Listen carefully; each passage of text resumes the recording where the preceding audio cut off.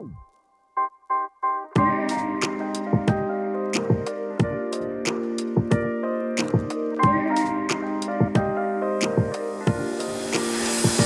it out. Hi, my name's Joel Radcliffe. Today I'll be talking to Peter Hyndal, one of the founding members of Agenda here in Canberra, and we're going to be talking about Trans Day of Remembrance. Check it out. LGBTIQ health, Lifestyle and community news. Check it out is brought to you by the AIDS Action Council. From Canberra. For everyone. Today we're here with Peter Hyndal, one of the founding members from Agenda, which is a vital organisation in the ACT that works to support the transgender, gender diverse and intersex communities. Welcome, Peter. Thanks, it's great to be here. So, we've been invited here today to talk a little bit about Trans Day of Remembrance. So, I thought it might be a good place to start to get you, Peter, to tell us what you know about Trans Day of Remembrance and I guess more importantly, what it means to you. Well, I first of all would say I don't think I'm an expert necessarily in all of the history of Trans Day of Remembrance or TDOR. I do know that it's this year is the 20th year that since its inception, that it was an event that started in Boston in the US in response to the murder of a African-American trans woman in 1998. And that since that time it's gradually spread firstly to other parts of the US and then around the world, with the first time that I'm aware it was acknowledged in Canberra was in 2004, and it's been acknowledged in various ways in Canberra since that time. In terms of what it means to me, I think that's a more complicated answer because over that period of time, since 2004, it's meant a variety of really quite different things, from, initially a really powerful kind of rallying point for the recognition of so many trans lives around the world being lost, through over the years to, a call for action for local community, strengthening of local community, specific calls to action around law reform that needed to be done at a local level. And now I feel quite mixed about the day, and a little bit unclear really about how to make sense of that in an Australian and specifically Canberran context. So I guess we can talk a little bit about some of your mixed feelings about the event, but I did want to kind of acknowledge that this Tuesday we observed Trans Day of Remembrance at Agenda House, and as the founder of AGA, you were invited to speak at that event. And I was thinking it might be nice for you to share a little bit, I guess use this opportunity as a bit of a reflection on that day, and because there were some really interesting conversations that happened with our community members and allies in that space. But could you start by talking a little bit about when you were invited to come and talk, how you sort of approached that in terms of preparing for that conversation? Yes. I, to the same degree that I feel mixed about TDOR, I did have a similar level of mixed feelings about coming to talk on the subject, because whatever it is that I did, I wanted to be authentic. I had some concerns about how that might be received, because I know that TDOR does carry very significant and very different meanings for different people in the community, and I think it's important to be cognizant and sensitive to that. So the format that we had on that evening, I think worked very well, to the degree that there were a diversity of opinions in the room from those people present about what TDOR meant for them and how they felt about the event. And I think by the end of that discussion, everyone was comfortable with that just being. We didn't come to some consensus about, well, this is what it should mean or what we should do. But I think there was a real kind of shared sense that it is not necessarily a straightforward day.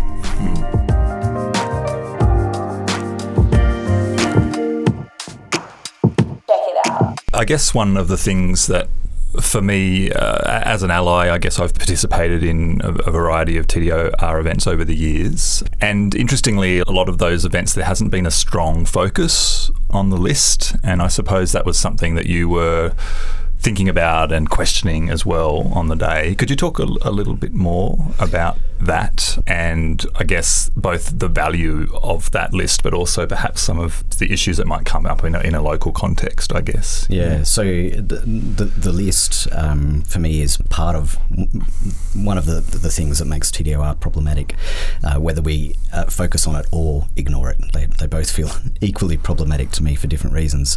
The list is maintained by the TDOR website, and it is a list of the name, the country, and the weapon used to kill. All of those reported trans deaths over a 12-month period. As I covered in part of what we talked about last Tuesday at Agenda, the very keeping of that list is problematic from a whole range of perspectives. One is that it relies on a report being made and a degree of verification around that report that results in massive underreporting. There are also kind of regional issues evident when you look at that list, where there are large numbers of deaths reported from certain parts of the world and other parts of the world like the Middle East, Central Asia, almost all of the African states where we know that trans people are murdered. There are no reports coming through from those kind of places. So having a list, I mean, on one hand, it is a list of real people who a year ago were with us and who now, because of violence they experienced, because they're trans, are no longer with us, and they should be. So I think, on one level, having the list does connect you to at least a sense of a person, rather than a generic kind of issue about violence against trans people around the world. But there are at least as many people who are no longer with us and should be, who for a variety of reasons don't appear on that list. I think the other thing that I find problematic, I guess, about focusing on that list in an Australian context is that we're lucky enough, privileged enough to come from a country where, although there are many hardships that trans people face, there are almost always no reported deaths from Australia that make that list. And when we acknowledge TDOR in an Australian context, given that we're almost, we're kind of setting something up where the measure of a good country or a good society or reasonable treatment of trans people is determined by how many people are or aren't killed, and I don't think that's useful in any context, Yeah, and it was really interesting, I think, to, see how the group that we had with us on Tuesday responded. And I think it was really obvious that we had a very diverse group of people in the room. We had people from the trans and gender diverse community, their partners, their parents, their friends, professionals who are working in the space. And I think it was clear to me from quite early in the conversation that people had come into that space with a whole range of different expectations and intentions about what they wanted to take from that day. Could you, talk a little bit about that, like your observations of how, because you kind of acknowledged the list and it was presented as a bit of a provocation almost, which I thought was really interesting. And there was, there was a palpable uneasiness in the room at the beginning, but we slowly moved towards a really connected conversation that really, unpacked some of the problems and the questions that you were putting forward. So could you talk a little bit about that specifically? About the response from people? Yeah. I think it'd be interesting to share how that conversation kind of evolved and moved in that space, because I think we ended up at a really nice place, but we started somewhere a little bit uneasy. One of the things that I thought was interesting the other night, but also in general in relation to TDOR, is this fact that there is that list, and although there are problems with focusing on it, I think there are also problems in ignoring it to the degree that it exists, and it does represent people's lives and deaths. And so part of the discussion the other night was focused on the fact that it is an international day, and part of that is maybe about reflecting on the disparity that exists in different parts of the world, but perhaps finding ways to do that doesn't completely dismiss an Australian experience. I've been involved in some international work over the years, and the very first time that happened, there was a conference in Nepal, and there were all these people trans people from.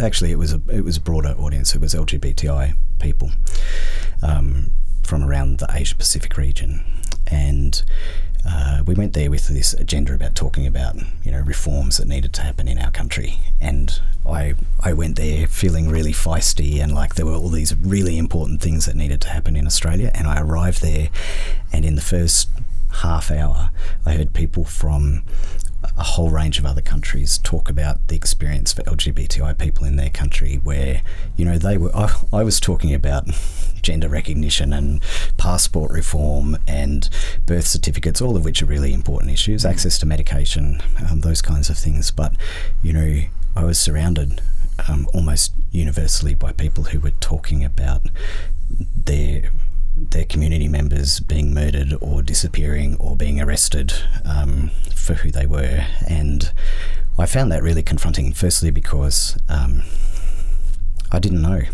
These are our close neighbours and fellow community members in a global sense, and I had no idea that kind of stuff was still happening so close to home on such a great scale. But the other thing that made me feel really uncomfortable was I had an initial response that was like, well, all of a sudden all the things that I thought were important don't seem to be important, and I feel funny even raising them as issues when surrounded by people who are dealing with so much more significant issues. And that for me sums up part of the difficulty with TDOR, I think. One of the things that came up in the conversation in the room on Tuesday was I think people largely are able to reach a point of balancing those two things, of not getting to a point of going, well, it either has to be one thing or the other. But that discussion, I think, really allowed people to acknowledge some of those competing ideas and reach a point of saying, yes, it is true that many people in many other parts of the world have extremely different experiences to us, and arguably face far higher levels of violence, for example. And we can acknowledge that without measuring our own progress simply by that bar, and without completely discounting the good work that has been done here and the future work that needs to be done. Yeah, and I actually think that it happened rather organically, but I think in some ways we managed to strike at that balance in that space at that particular time. And I think there were people in the room who had come with the need to acknowledge some loss in our own local community, and that wasn't necessarily on the agenda to begin with, but I think it was really interesting how that balance was held.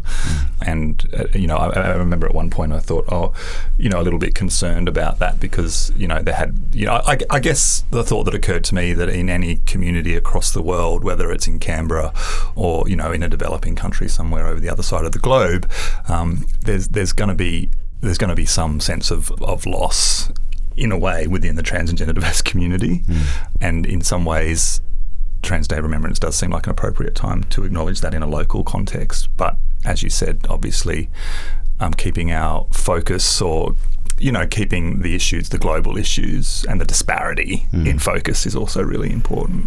Yeah, and I also, for me, there's something quite different from holding an event whose prime purpose is a chance to mourn and grieve.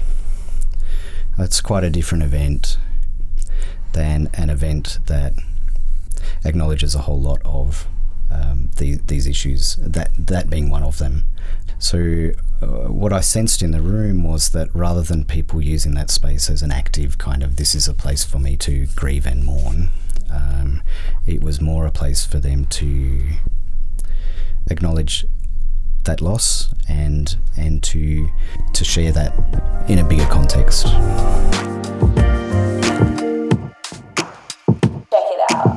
One other thing that came up as well was I guess this idea of, feeling like in some ways we have to prove the cause by always sharing this narrative of disadvantage, of experiences of violence, of loss, of death, of suffering, of suicide, and in some ways that in itself, especially in a contemporary kind of local context here in Australia, in Canberra more specifically, is a bit of a diminished kind of dialogue between the community and those people that might be taking steps to support us or to fund the work that we're doing and our programs and campaigns and stuff like that.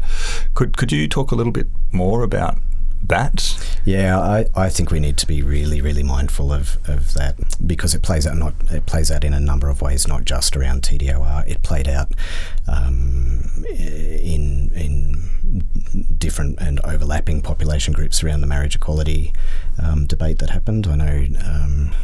I think one of the things we need to be careful of there is that every conversation we might have with a funding body or a newspaper around that kind of targeted messaging is something that's going to reach not just who we're speaking to, but it also reaches members of the broader community, and I think really importantly it also reaches younger members of the community and their families. And I think we have a real responsibility to be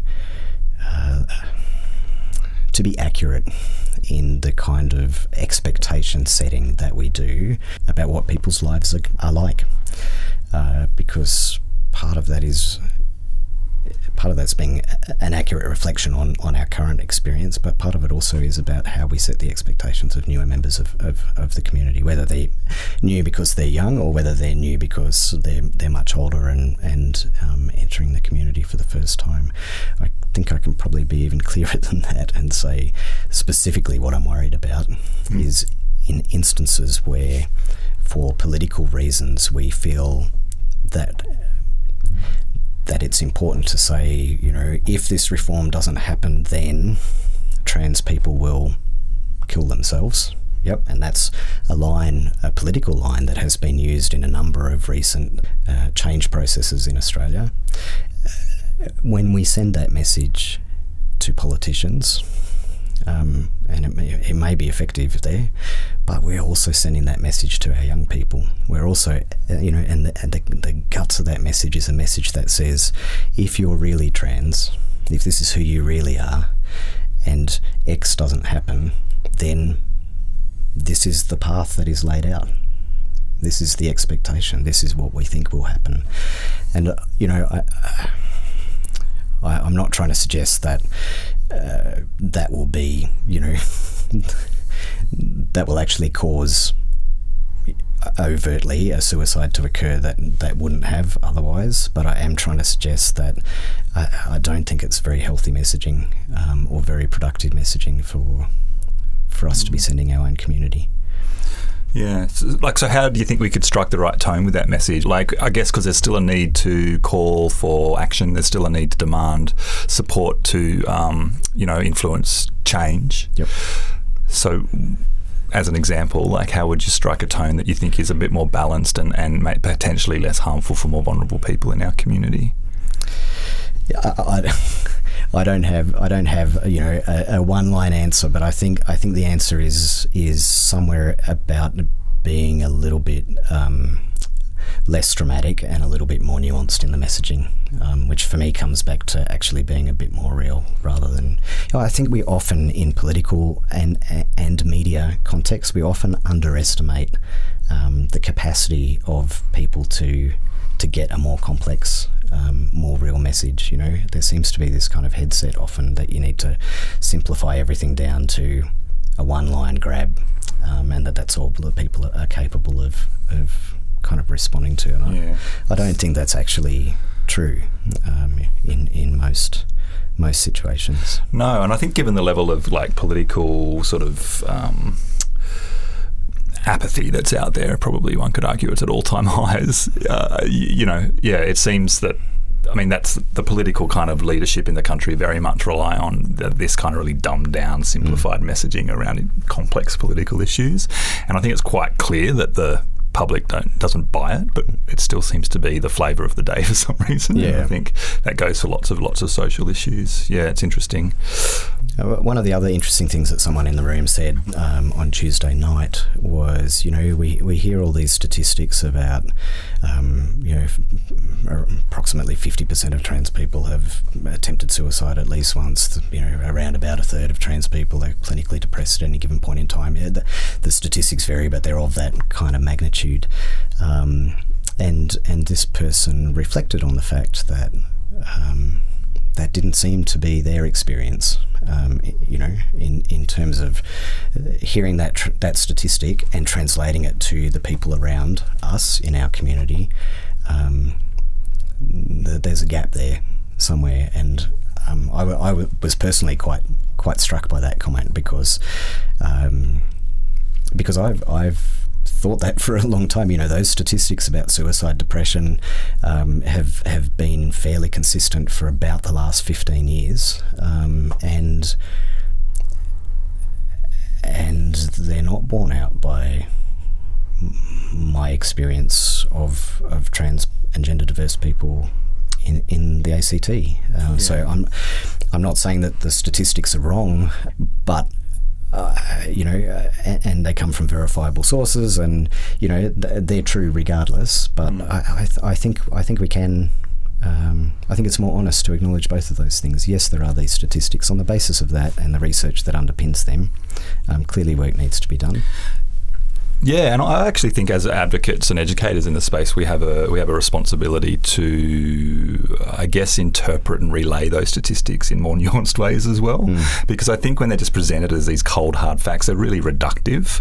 And it's sort of like, well, you know what, you can be a person who experiences depression and suicidal ideality, and you can still probably, in the course of your life, be a very effective member of the community and live a fulfilling life. And, you can be winning with all of those things in a sense. Do you know what I mean? Yeah. So I think sometimes we can, it reduces an individual's experience down to this one particular condition, which is not necessarily useful. Yeah, and equally, we can all hit really hard, tough places in our life that don't necessarily end in that way. Yeah. And from a community perspective, I think we have a responsibility to focus at least as much of our attention on building the capacity of community to be supportive and resilient together. Peter Hyndal, thank you very much for your time today. It's been great talking.